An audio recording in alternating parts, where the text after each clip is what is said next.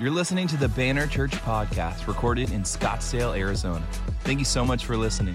For more information, visit us online at thebannerchurch.com. We ended our All-In series, and we're starting our new series called Dreamer, or is it Dreamers? Is there an S on the back end? No? Just good. Nailed it.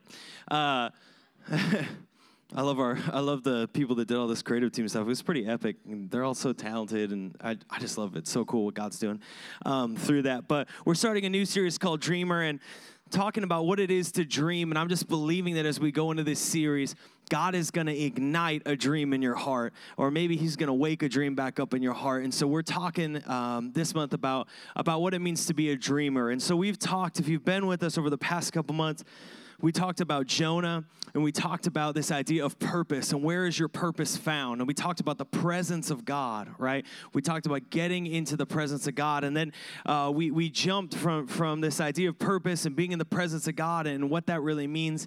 Then we went into our All-In series with our mission initiative and talked about how are we as a church. So we talked individually our purpose and individually getting into the presence of God and seeking and pursuing him. And then we kind of moved again in our All-In series to being about, as a church, how do we establish our purpose and our identity? And that's why we had Vision Night, and that's why we launched the Missions Initiative. So if you were at Vision Night, if you were a part of that, man, it's just cool what God has been doing, and we're believing big things. If you missed Vision Night, all that stuff's being put together and collected. Again, we have a small team, so it takes us a little longer. We still want to do things with excellence, but it's being put together. We're going to put that all on the website, but we have vision cards available if you'd like just to see what are the goals this year. I'll have Katie have those in the back for you. I'm just telling her now. I'm sorry. But those will be available in the back. But now we're in this series called Dreamer because I believe that there's a shift that has to occur in the church, that the dreams and the visions and the purpose and the mission of the church and in the life is not just for the chosen few, but it's for all of the believers. That God has called us all to get a dream in our heart and to ignite something and stir something and move something for his power, his glory, for his kingdom, and that you're not sidelined because of your life or your past or anything like that, or who you think or how you value yourself, or if you're a platform person or a dig in a trench person, whatever you are, is that I believe God wants to put a dream into your life or maybe stir up a dream that you've had. And so we're diving into this series called Dreamer. Are you with me this morning? Does that sound like a good, I don't know. Good. Occasionally we have good ideas. Half the people said, I don't know. I don't know about expository preaching. Maybe we shouldn't open the Bible. I'll just preach my opinions. No, I'm just joking. But this morning I was thinking about dreams, or this week I was thinking about dreams. How many of you guys say you dream? How many of you dream on a regular basis? Good. Everyone should raise their hand because every person dreams. Did you know that? Every single person dreams. I was reading a lot of dream studies. I'm fascinated by dreams in general. When I was studying for my master's, I love focusing on dreams in the Bible. I think it's powerful. I think the imagery and I think what God's doing is really powerful and amazing. But everybody dreams, and everyone dreams about 2 hours a night. Now, it's remembering dreams where we have a problem. Sometimes we forget a dream, even like as we're having it, it's like leaving our mind, right? We're already forgetting it. We're not retaining it. But they say that you'll dream in your whole life, about 6 years of your life will be spent dreaming, having dreams, or, I don't know, dreams during the day, dreams during night, whenever you sleep. It's interesting, men and women dream differently. Men tend to, again, there's always an exception, so don't come up afterwards and be like, I don't dream that way. Like, okay, I'm sorry. Men tend to dream more physically and actively. A lot more running, falling, like engaging aggressively. There's more dreams like that for men. Women tend to dream more relationally, so handling more ideas like connection or rejection. And obviously, we all dream different things. There's a lot of similarities in dreams in all kinds of people. Blind people dream. If you were born blind, there's studies that have shown that people dream based off the information that they've received. So when you dream, you only dream faces that you've seen. So you don't dream of like new faces or create new faces in your dream, only what you've seen. There's some famous ideas that have come through dreams. I find this fascinating. Google was created based upon a dream that Larry Page had. The DNA double helix spiral, that you see, that was created based from a dream that James Watson had. The sewing machine, that was Elias House. The periodic table of elements. I don't know who's having these dreams. It's like you dream about the periodic table of elements. That's amazing. You're so much smarter than me.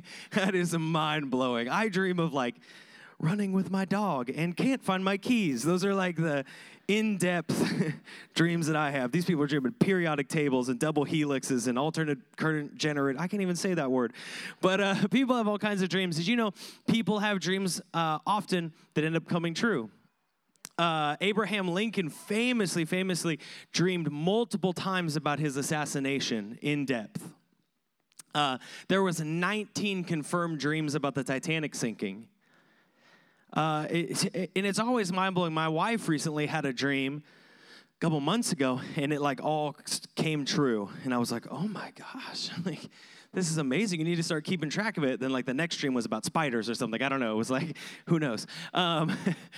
But there are dreams where people dream and they'll come true. Dreams are fascinating. You know, in the ancient Near East, they would practice a thing called segmented sleep.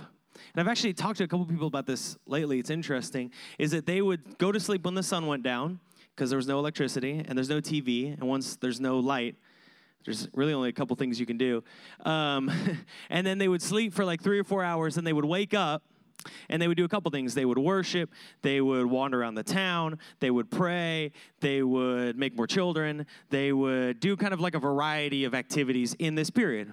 And a lot of dreams that we encounter in Scripture, Samuel received dreams, Abraham receiving a dream. A lot of these dreams occur in this segmented sleep portion. Because did you know, does anyone know that kind of like middle, you're not quite asleep, but you're not quite awake thing? And you end up like yelling in response to your dream and scaring your spouse? You're like, we're out of peanut butter! And then she's like, oh my gosh. I'm the person who gets scared in this relationship. Man, now I'm going to be dreaming on the couch. But our brain is processing at such a high rate when it comes to dreams, when it comes to because the physical stimuli is at a low and our mental stimuli is really, really high. So there's a lot happening when it comes to literal dreams. But we use dreams, I think, culturally in an interesting way, is that not only do we use them literally in the sense of something that occurs while you're sleeping or in a state of almost sleeping, but we also use it in the way of hopes and dreams, right? When Martin Luther King Jr. says, I have a dream, he's not just recounting like, oh yeah, last night I was dreaming about like, racial balance, right? So he's saying, I have a dream. I have a dream. It wasn't, I'm sure he dreamed about it often. I would assume because it hit so close to his heart, he dreamed about it often. But it was a living dream, right? It was something that God had sparked in his heart, that he saw inequality, that he saw his fellow man and how they were treated, and God sparked something inside of him, and it was prophetic. Right? It was saying, I might be in the midst of a really dark situation, in a really bad situation, in a really tough time, and yet God has implanted something. He's lit a fire inside of me that I have to share, and it's not just a sleeping dream, it's a living dream. Are you with me this morning? And so there's kind of both usages, right? And our language is decently limited in this way. And that one is a literal dream and one is a hope and dream. And I think we understand that both are kind of linked. Is that often through dreams, sleeping, God will awaken or stir up hopes and dreams. Are you with me this morning? That God will give you a prophetic dream or vision for something that doesn't exist and that no one would really believe you. But he begins to light that fire, to light that in your heart, to stir that up in your heart. And the reason we look at Joseph is because I think Joseph so clearly illustrates both usage. He has a really physical and spiritual connection to the act and the art of dreaming.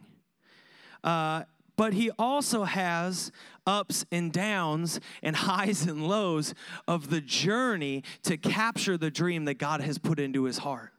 And that Joseph went from a powerful part of a family to sold into slavery, to doing well in slavery, to prison, to Potiphar's house, to prison again, to Pharaoh, to encountering the rejection of his family, right? He's gone through all of these things. So not only does Joseph, and the reason we're going to look at Joseph in this series, Joseph doesn't just illustrate the idea of like what to do with a dream. And I have lots of stuff on that if you want to talk about literally breaking down dreams. We won't spend a ton of time on interpretation and stuff like that. But he also functions in the sense of hopes and dreams, that God would burn a dream in your heart. Are you with me this morning?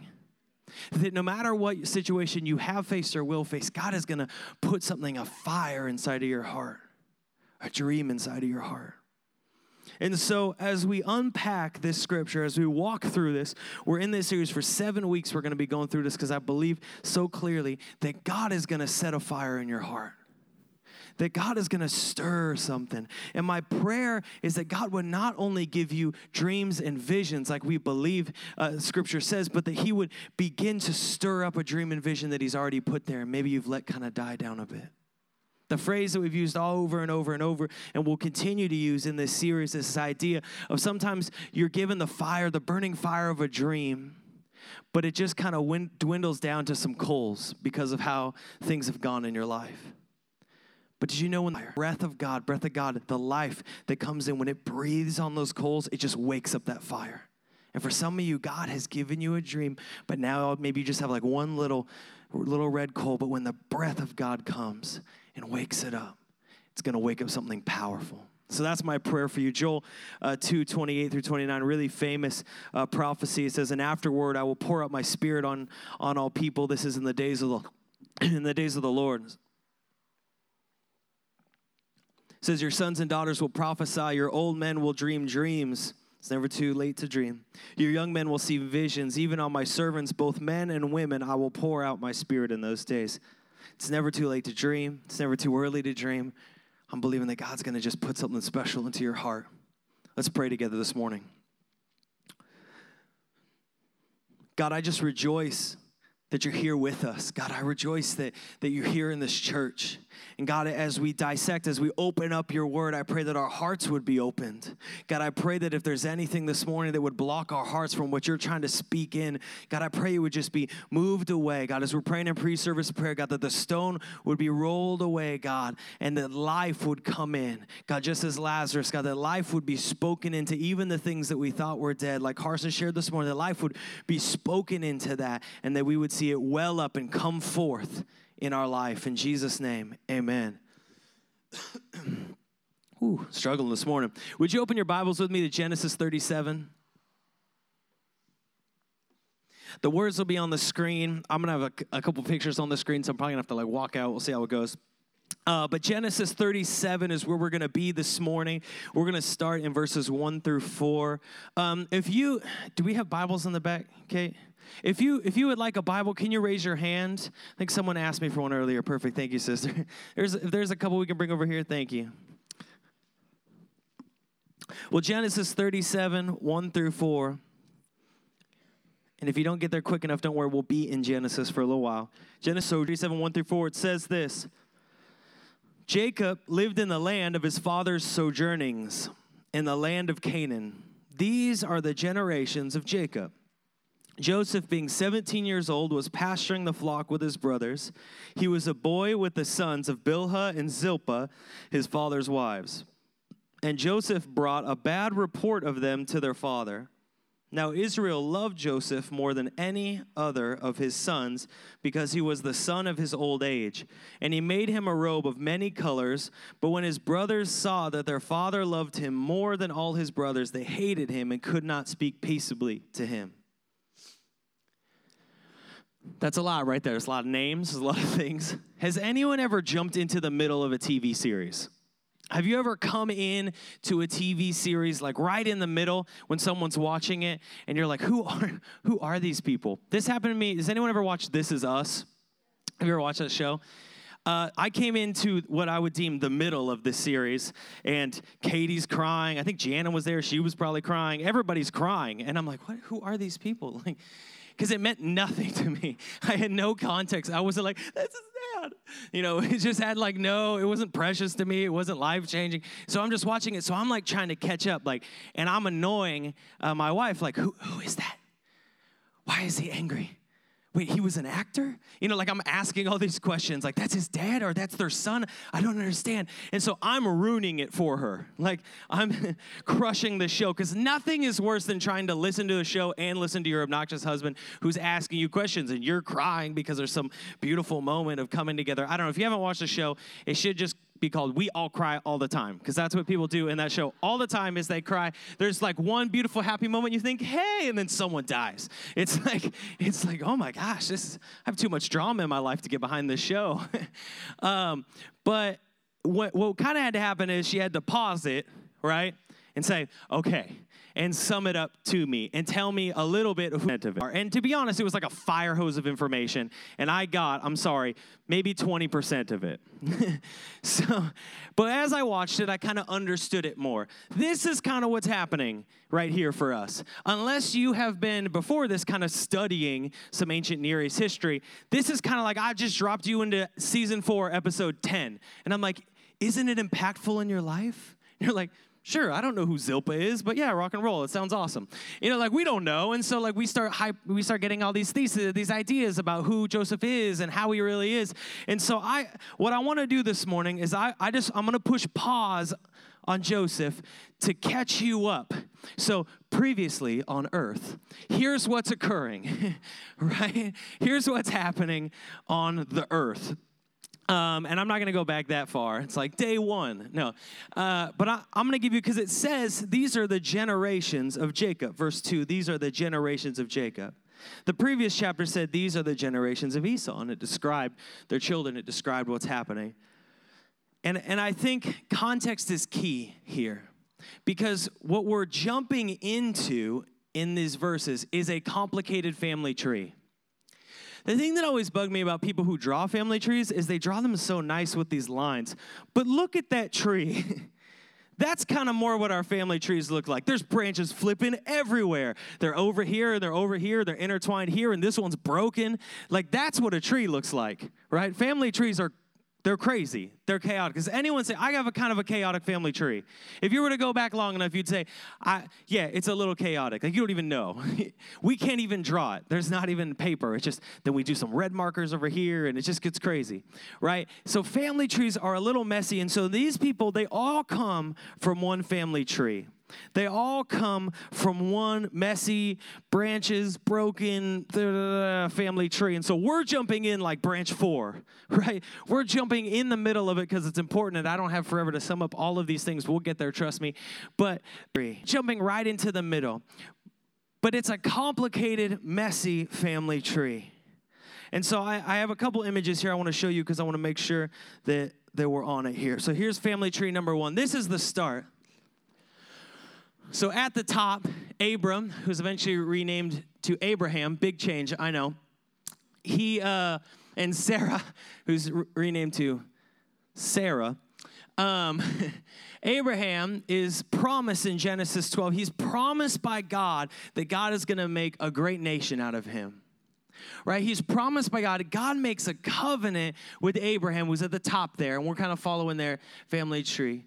Blue are wives. The gray are concubines or servants given as wives. Cool? Everyone with me? So the blue, Abraham, he's given this promise to be the father of many nations, right? Count the stars, see that they wouldn't be abundant. He's given a covenant that his people will be God's people. He's given this promise that he's going to have a mighty generation, a mighty nation to come through Sarah. But if you'll notice, there's more than just Sarah kind of stemming off, right? What happens is that Abraham gets a little impatient with the timeline of the promise. Has anyone ever been there? He gets a little impatient with the timeline, so he tries to bypass it, right? He's told, stay here, do this. Abraham goes to Egypt. And when he's in Egypt, he pretends that Sarah is actually his sister because he doesn't want to get killed, them thinking that she's his wife and they're going to take her and then he's going to die. So he's like, she's my sister. Someone almost marries her, then finds out, oh, dang, this is someone's wife. I'm going to be in big trouble. And so there's this conflict that's happening. So they flee, they leave, they go back to the land they're supposed to be at. He still doesn't have a son. So Sarah takes Hagar and gives Hagar to Abraham and says, here, make a baby with this one. And he does. And they make Ishmael. Then Sarah cries out to God, is promised a child, and is given a child, is Isaac. And what happens when Isaac is born is there's conflict. And so Ishmael is kicked out into the desert, basically to die. But God has mercy on Hagar and Ishmael. It's actually really beautiful. It's where we get one of the descriptive titles of God in this moment. But what happens is that Ishmael and Isaac are still in conflict to this day. When you look at the Middle East, what you see, you might see these different nations, but what you really see is Ishmael and Isaac. Are you with me this morning? Is it messy yet? Just a little messy so far. But you're like, you haven't seen my family, this is nothing. All right, well, we'll keep going. So Isaac is the son of the promise, God's covenant with him. God tells him to wait in the land. Again, he doesn't. He goes down to Egypt, he goes around, he's nomadic, and he pulls the same stunt that his dad does and pretends that Rebecca is his sister. Someone takes Rebecca as a wife, and before it's consummated, realizes something's up here and decides, you've tricked me, get out. Right? So there's some generational things happening here. So Isaac then has two sons through Rebekah, Esau and Jacob. Esau is born first, but Rebekah loves Jacob more. So Rebekah tricks Jacob trick Isaac into blessing Jacob instead of Esau to become the firstborn. So now Jacob is now the firstborn. So there's conflict there. He's stolen the inheritance, which was a lot of money. They were not poor. He stole the inheritance. He stole what was supposed to be for Esau, and he flees the land so he won't die. And he goes to his relative's land, and he finds Rachel. And you can toss up the second family tree here. It's getting crazy now. And if you can't see, don't worry. We're going to zoom in here in just a second. So here's Jacob and Esau. It's about to give bananas, so I hope you're ready. So Jacob goes and he falls in love with this woman named Rachel. Again, I'm just setting this up here, trying to sum up the seasons. We're in season 2. Previously in Israel. We're in season 2. And so Jacob goes and he begins working for this guy Laban, who's a relative of his mom's, and he starts working for him because he wants to marry Rachel. So he works 7 years to get Rachel. But what happens? When he goes to get Rachel, he's actually given Leah and apparently doesn't notice until it's too late. So then he's got to work another 7 years to get Rachel. So he's got 2 wives. Still complicated, still messy. He's tricked, he's given a wife who doesn't work. And so now we have this big family tree there. And if we zoom in on family tree number 3, this is where it gets a little messier. We'll just zoom in on this part. Do you see all of these people? Through all of these people, that's where it gets messy. It's not a good idea if you want peace in your family to have more than one wife all in the same building. Just as like a rule of thumb. In case you were considering it, I'm going to say it's just going to create conflict. But that's okay. You'll make it. Don't take more than one wife. I just didn't want divorced people to freak out. But this is where it gets messier, is that Jacob loves Rachel more than he loves Leah. But Leah gives him sons first. And you got to understand, at the time, it's all about the firstborn, the power of the firstborn. And Jacob should know this because he jumped the line to get there. And that's why there's conflict. That's why Esau wants to kill him and murder him. That's why he has to flee his own home because he jumps the line. So Leah bears him sons. And kind of keep these sons in mind. You'll see him up there kind of in the middle. It says Reuben, Simeon, and Levi. Right? Do you guys see those? So Leah gets jealous. Rachel is jealous of Leah bearing him sons. So she gives her servant, you can see her in gray here, Bilhah, to Jacob. And she gives her servant in response to Jacob, and the servant bears Dan and Naphtali. So then Leah gets jealous of that. I'm like, it's just chaos here. It's like a CW show. Leah gets jealous of that, so she gives her servant Zilpah to Jacob. And Jacob, through Zilpah, has Dan and Asher, 2 sons. And what happens, we're just still going here, it's chaos, is that Reuben then brings some mandrakes, this plant, right, for Leah, this root for Leah. Rachel wants some, so Leah barters for some time with Jacob in response for some food, for this food. And she's like, yeah, sure, you can have it. So then Leah bears 2 more sons and a daughter, Issachar, Zebulun, and Dinah. Do you guys see a consistent person in the problem of this family? Who is it? Who is it? It's Jacob. At some point, Jacob should have been like, yo, this is crazy. Like enough of this is absolutely crazy, right? But he doesn't, and he keeps going. And so there's no kids, follow me here, there's no kids for Rachel yet. And this is important because it sets it up. Feel the chaotic tension of this family, even from a multi-thousand-year distance. Do you feel the chaotic tension of these people and what they're facing?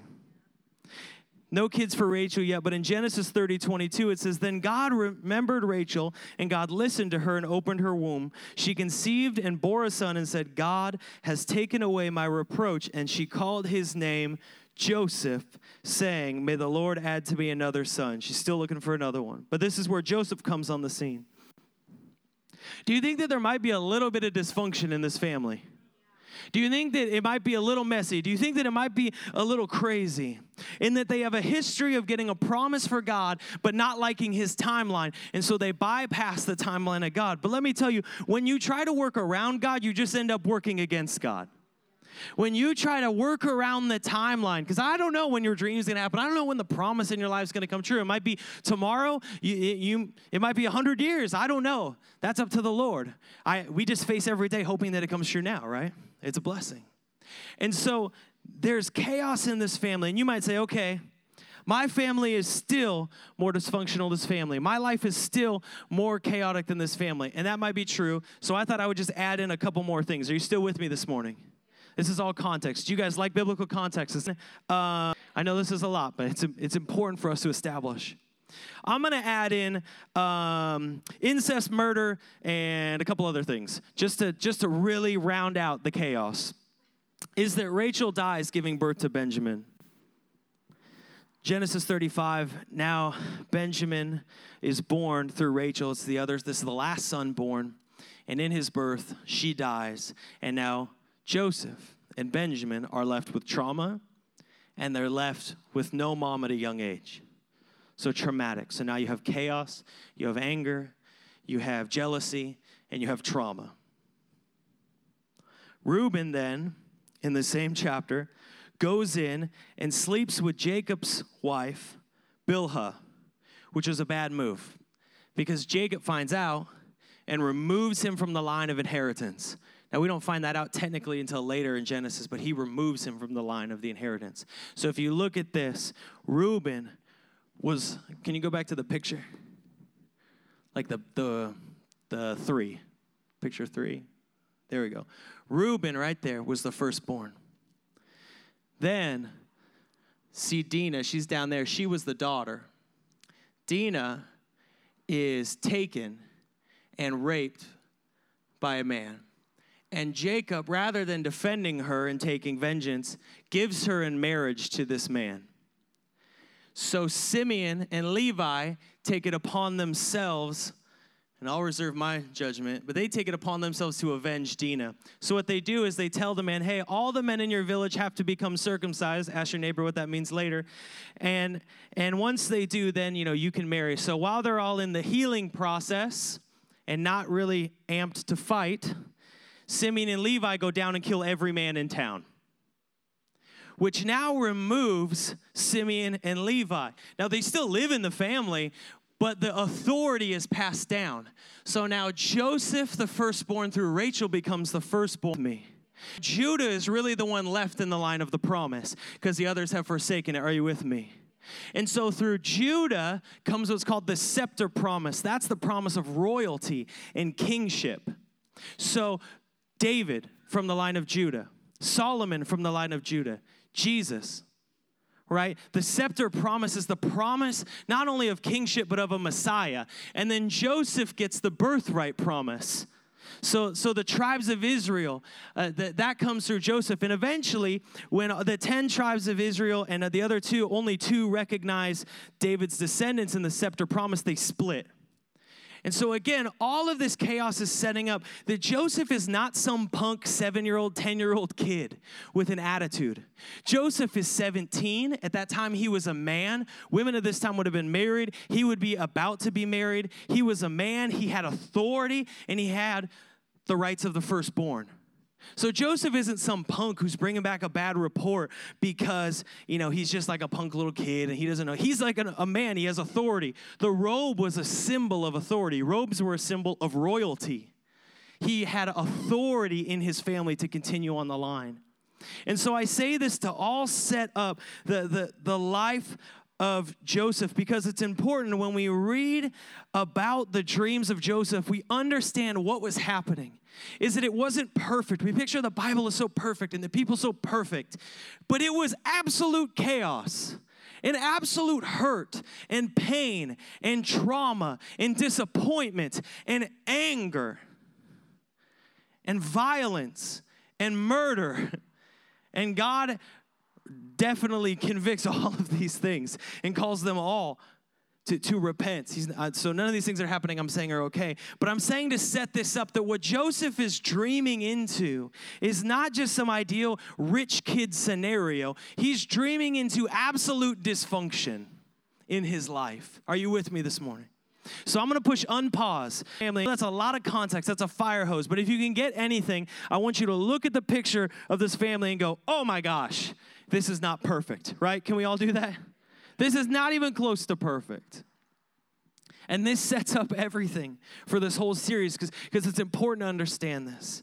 Because in Genesis 37 now, 5 through 8, it says, now Joseph had a dream, and when he told it to his brothers, this includes the brother that slept with his own mother-in-law. This includes the 2 brothers that killed a whole village of people, right? This includes brothers from some other mothers who literally do not like him, and he just brought a bad report about, right? Because they weren't doing their job. So when Joseph told his brothers, they hated him even more. He said to them, hear this dream that I have dreamed. Behold, we were binding sheaves in the field, and behold, my sheaf, my bundle of wheat, arose and stood upright. And behold, your sheaves gather around it and bow down to my sheaf. His brother said to him, are you indeed to reign over us, or are you indeed to rule over us? So they hated him even more for his dream and for his words. Now, I think we would all agree maybe some wisdom given the context would have been good. If your family already hates you, maybe be careful. That's all I'm saying. Use some wisdom, teenagers.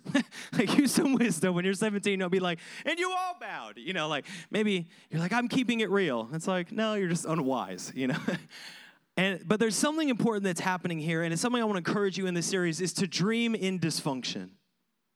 It's so important. Dream in dysfunction. There's no perfect time to dream. Joseph got a dream from God. It came from God. It was by the power of God. It was from him. Should Joseph have pushed that away because he felt like, man, you don't know what my family's facing.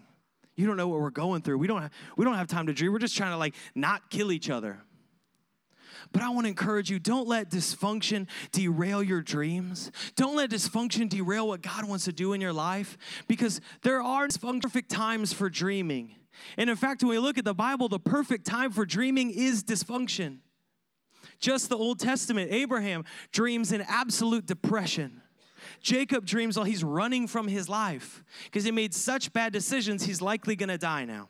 Joseph dreamed while his family was tearing itself apart. He dreamed in prison. Daniel dreamed while he was taken away in captivity, never to see his home again. Samuel dreamed when the word of God was scarce in that land and was facing a national crisis. Dream in dysfunction. So you don't have to have it all figured out for God to ignite a dream in your heart. You don't have to have it all figured out. We just say, God, would you plant a dream in my heart? Would you ignite a dream in my heart that prophesies to a greater future than I'm seeing right now? That prophesies to something greater than I'm facing right now. See, Joseph's context was he lost his mom at a young age. His family was a mess. His father was a mess. He's given authority and power. He's hated for it. Didn't really do anything personally to deserve the hate, but he's just hated for it. He's hated for being a dreamer. He's hated for what he has. He's hated in this mode, but he's still dreaming. And I want to make a note that they didn't hate him because he was a punk. They hate him because the actions of Jacob elevated Joseph to a place of power over them. And oftentimes people will hate what God is doing in your life, not because of what he's doing in your life, but because of what's going on in their life. That people will dislike the move of God in your life because of what's going on in their life. And that's how we respond. We respond out of ourselves, out of insecurity. But I want to tell you that dysfunction does not disqualify you. That some of you walked in here this morning, and when I'm preaching on dreams, in your brain, you are already thinking of all the ways you are disqualified for this. And I believe that God is saying this morning, you're not disqualified for the dream. You're set up, you're prepared. And I know it looks like dysfunction for you, but this is when it's time to dream. National crisis, bitter, families falling apart, not sure how we're going to pay the bills, not sure what's happening, frustrated, bitter, alone, lost, confused. That's the time to dream. That's the time to dream for your life. It's not wait till it gets perfect and dream. And I'm not saying it's easy. Nothing about Joseph's life is easy. But I just want you to get a little freedom in your life that says, my dysfunction does not dictate my dream. When God implants a dream in my life and he ignites it in my life, sure, I might be dysfunctional, but I'm not disqualified. I'm not disqualified from what God wants to do. And even in this dysfunction, Joseph dreams some God-sized dreams. Genesis 37, 9 through 11. Let's keep going. It says, then he dreamed another dream, and he told it to his brothers and said, behold, I have dreamed another dream. Behold, the sun and moon and 11 stars were bowing down to me. But when he told it to his father and to his brothers, his father rebuked him and said to him, what is this dream that you've dreamed? Shall I and your mother and your brothers indeed come to bow ourselves to the ground before you? And his brothers were jealous of him, but his father kept the saying in mind. Second thing this morning, as we look at dreaming and a dream in your life, I'm going to say this: be bold with your dream and careful with the interpretation. Follow me here. When God gives you a dream, something that speaks to something that isn't quite yet, it's prophetic. It begins to burn inside of you. You have to share it. Jeremiah 29, I love when the prophet says, I will not mention, if I say I will not mention his word or speak anymore in his name, his word is like a fire shut up in my bones. See, when God gives you something to speak into what isn't, it's like a fire. But have you ever had that fire and shared it with somebody and they crushed it? Have you ever had a dream in your life? Have you ever had a passion in your life? Has God ever awoken something, stirred something up, burned something inside of you, and you brought it to people and they just smashed it? They just crushed it. They just obliterated it, kicked some sand on it. Right? You handed this precious someone and they took it like an iPhone and just spiked that thing into the ground. I've faced that. When you bring a dream to someone and they just crush it. And so Joseph brings this dream to his brothers, and what do? It says they hated him. They hated him. Because people won't always see your dream like it's meant to be seen, church. People won't always see your dream like it's meant to be seen. See, you have a treasure, you can't hide it. You can store it, you can cherish it, but you can't put a lid on it, because if you put a lid on a fire, it'll go out. So you can't hide it. But you got to understand that when you share your dream, you got to be careful with who you let decide the future of your dream. Because often how people will interpret your dream is not based on your revelation, but based off their experience. And so if you share your dream with someone who's maybe they're even afraid for you, or maybe they're dealing with past hurts, maybe they're insecure, they will crush your dream rather than add more wood to the fire.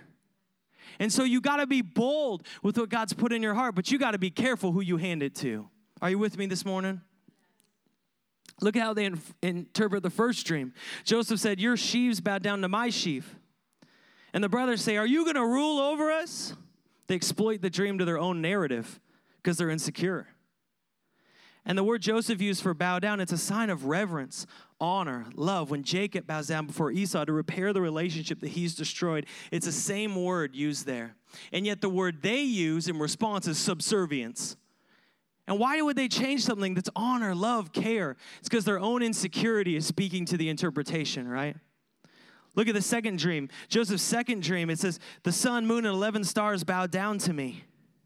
And his father goes, really?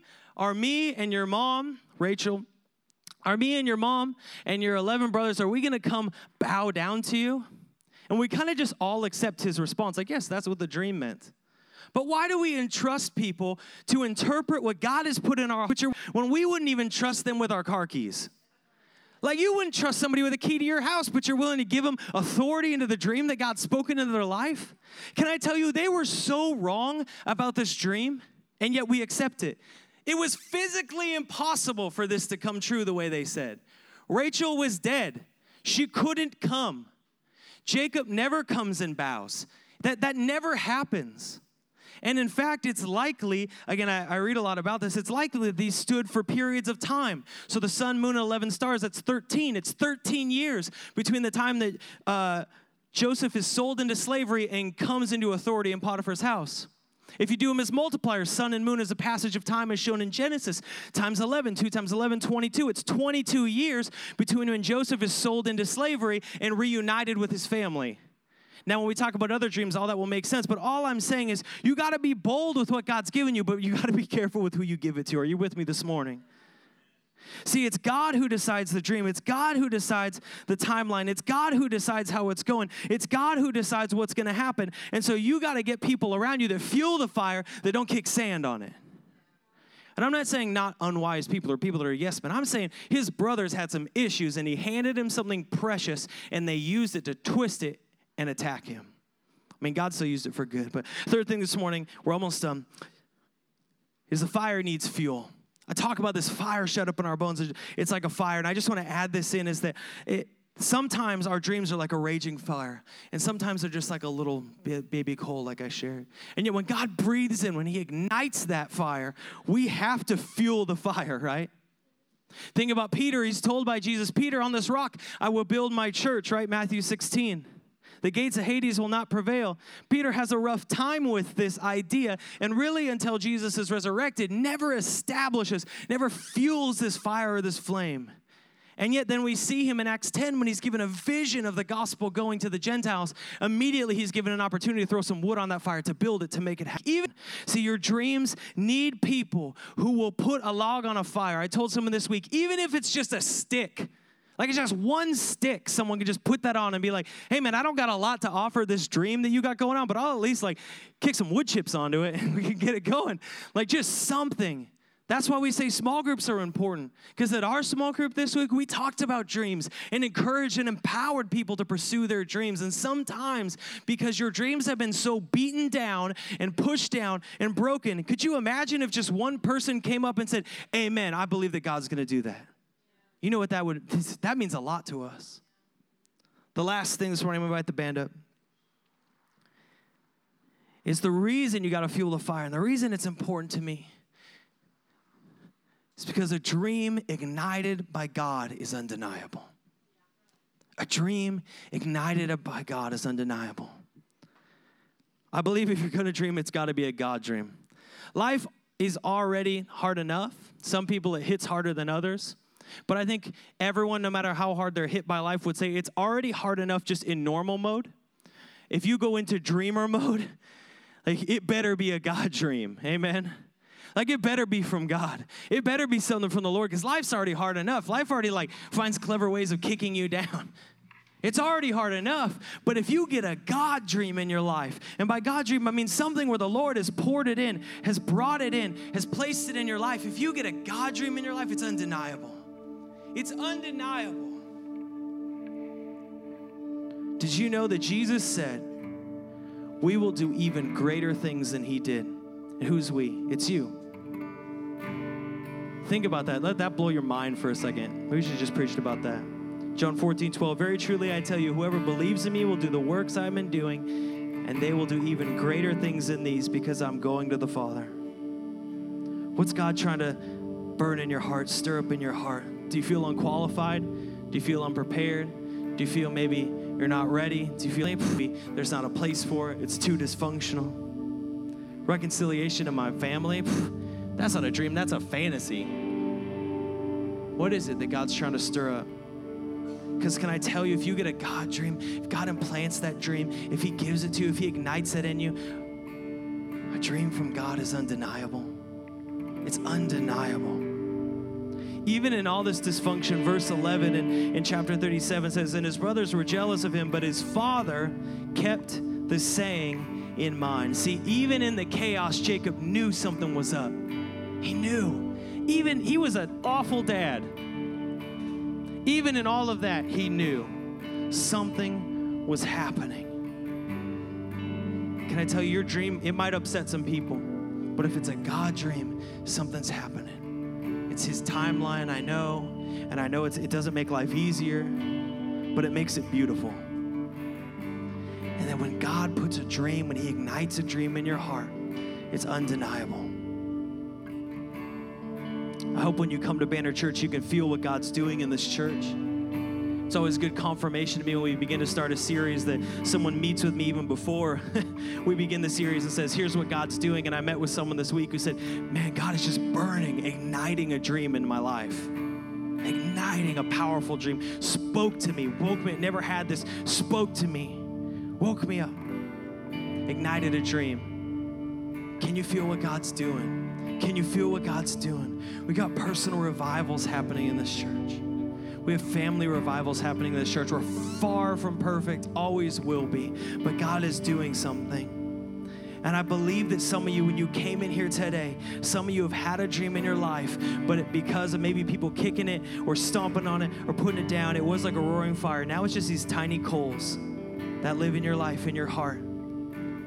And they're right there, and they're kind of barely holding on. Barely holding on is descriptive of your dream, of your life, everything right now, of your family.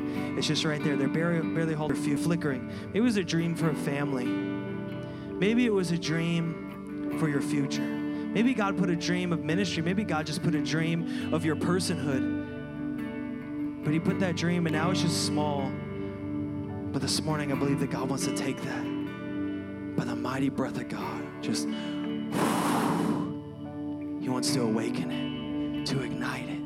He wants to stir it up and say, get a dream for your life. Get a dream, a God dream for your life. Stir it up. He's saying this morning, I got a dream for your life. Open your heart. Let me ignite it, because if you get this God dream, even in your dysfunction, even though you feel disqualified, even though you feel like it's craziness right now, just like this family we just read about, I want to wake it up in your life. I want to stir it up in your life. I want to fan it into a flame in your life. In this series, I'm just believing God's going to do that. But I believe that this morning, some of you walked in with that dream, and it's just hanging on. But God wants to breathe on it. He wants to awaken it. Would you stand with me this morning? Just close your eyes. Some of you got that dream in your heart, in your life. God, right now, he's stirring that up. Some of you had it. Some of you have never had it. This morning, you're just seeking, God, would you do something in my life? I don't want my dysfunction to disqualify me. God, I want a dream, a God-sized dream in my life for greater, for more. Pour out your spirit. Some of you have those coals still burning. With your eyes closed and your head bowed, I just believe some of you had a dream. You feel like God put a dream in your life for your family. And there's just one coal, that's all you got left. It's like this last briquette of hope. And you pray every day that doesn't go out. Right now, I believe that the Lord, by the power of the Holy Spirit, the mighty breath of God, that which breathed life to Adam, will breathe into that coal. Just feel it stir. Feel it awaken. You thought it was dead. You thought it was gone. But right now, the mighty breath of God just wants to breathe by the power of the Holy Spirit. With every eye closed, every head bowed, he wants to breathe into that dream. Just awaken it. Awaken it. Feel it stir. One flame, then another. One peak, then another. One crackle, one pop, then another. Allow him to breathe in. Allow him to breathe into your heart, into that coals. Breathe in. Receive it this morning. Receive it this morning. Receive it this morning. Come on, I feel a hesitation in the hearts this morning, but I'm going to say it again. Receive it this morning. The breath of God, every eye closed, every head bowed. There's a dream in your heart that you have let die. And right now, God is coming in with his breath, and he's going, and he's blowing into your heart, and he's awakening it. Don't get cynical. Don't put a block. Don't roll a stone in. Receive it this morning. The breath of God that's breathing on the coals of your life. And he's saying, ignite, dreamer. Awaken. Rise. Be restored. Be renewed. Dream in dysfunction. Dream in the trauma. Dream in the pain. Dream in the confusion. Dream in the moments where you feel lost. I'm awakening it in your heart right now with the mighty breath of God. He's saying to you, he's saying, I'm awakening it right now, that dream. Receive it. Receive it, receive it, receive it. I'm going to do this. I'm going to give an opportunity right now in this moment. Every eye closed, every head bowed. If you desire for God to ignite a dream, a God-sized dream in your heart, or to wake up, to stir up the dream that's died, I'm going to give you an opportunity, just a second.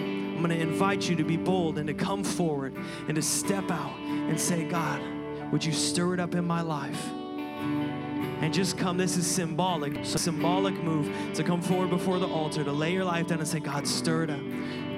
So in just a second, one, if you're saying, maybe for the first time, you've never surrendered your life to God, you've never given over to him, and you're saying, God, I need to see you in my life. I want to follow you. Two, if you have never had God really ignite a dream in your life, and you just desire for your life to have that purpose and that drive of a God-sized dream in your life, it might be scary, but you're willing to step out and be bold. You don't consider yourself a bold person, but this morning you say, I don't care what people around me say. I need to get a God-sized dream in my life. That's two.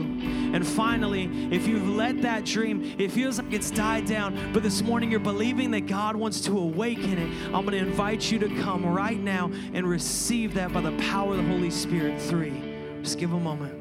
If you're saying this morning, I want God to awaken a dream in my life, just come forward and stand right here.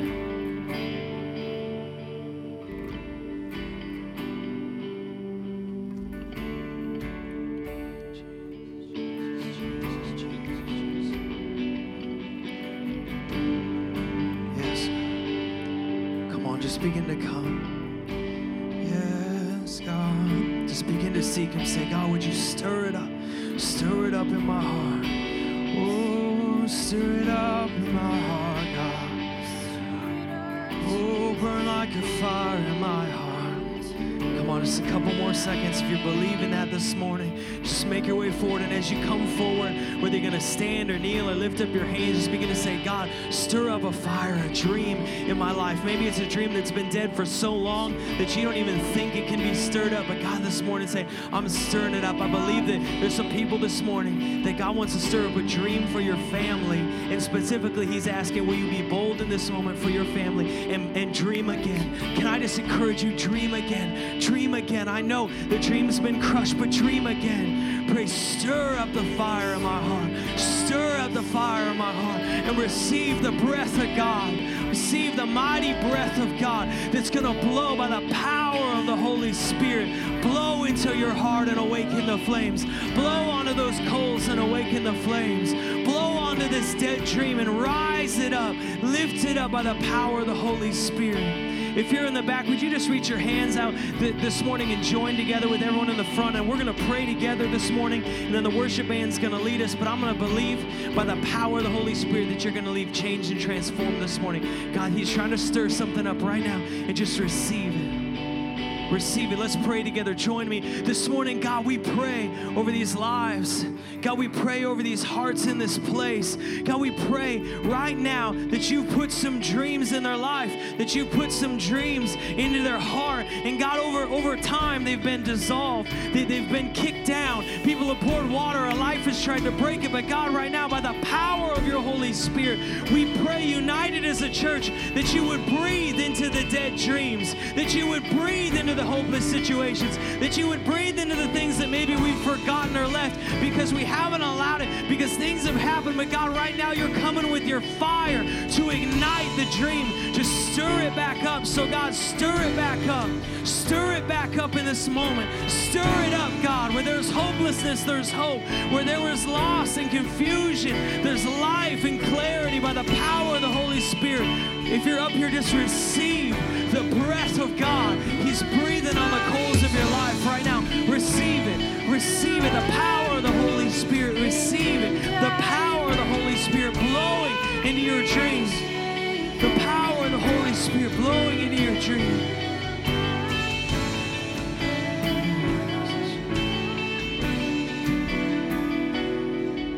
I'm just going to do one thing real quick. Just stay in this moment real fast. And I know we're supposed to be done. We're normally pretty good, but we're also semi-Pentecostal, so welcome. Come on, I just believe. I believe that God has a dream for this church, and I know that's your job to believe. No, it's not my job. It's my calling to believe. I believe this morning that there are some dreams in your heart that have been stepped on, but I believe you have not yet allowed that stone to be rolled away and the life to blow in. And right now, I believe you're not even forward. I'm not even going to look up. I'm going to look right here. You're not even forward, but I believe that God wants to blow into that dream and awaken it by the power of the Holy Spirit, that this isn't it for you. This isn't it for you. This is not the end of your story. You're not disqualified. You're right where you need to be in this morning. The mighty breath of God. So I pray by the power of the Holy Spirit that you would feel the breath of God blow into your heart and awaken it right now. Feel it. Feel it. Feel it. Feel it. It's blowing in. Feel the breath of God. It's blowing in. Come on. Receive it. Receive it. Receive it. Receive it. Receive it. Come on, there's someone, you're not there yet, but God is saying, come on, open your heart. You're precious to Him. Your dream is valuable to Him. There it is, there's the flame. He's waking it up in your heart. He's stirring it up. Now can we join together and pray with a confidence in approaching His throne, that we have a great mediator in Jesus Christ who's gone before, that we have a high priest in Him. And can we pray all in this city together? Join with me and open your mouth, that God would begin to awaken dreams in this city and in these people. And I'm going to pray this morning. God, I pray by the power of your Holy Spirit that you would awaken dreams in this place. God, that what has been felt like it's gone for a long time, right now by the power of the Holy Spirit would breathe in. By the power of the Holy Spirit would ignite, would stir, God. Not for any response, but because you have a dream implanted in the heart. You have a dream implanted in your people. So by the power of the Holy Spirit, awaken it, stir it. God, awaken the dream. God, ignite the dream. Stir it with your breath. Stir it with your power, by the power of the Holy Spirit. Not by our might, by your might, God. Ignite the dream. Wake it up. Wake it up. Lay down. Wake it up. Wake it up. Stir it up. A mighty fire. God, we lay down past hurts right now. God, we lay down past hurts, pain, things that feel like they're holding us back. And we pray, awaken the dream. Awaken the dream. Stir it up. It's good. It's good. You can rejoice. You don't have to be afraid. You can rejoice in the dream that God is awakening in your heart. Stir it up, Holy Spirit. Stir it up by your power. Stir it up. Can we just worship Him? Establish His authority.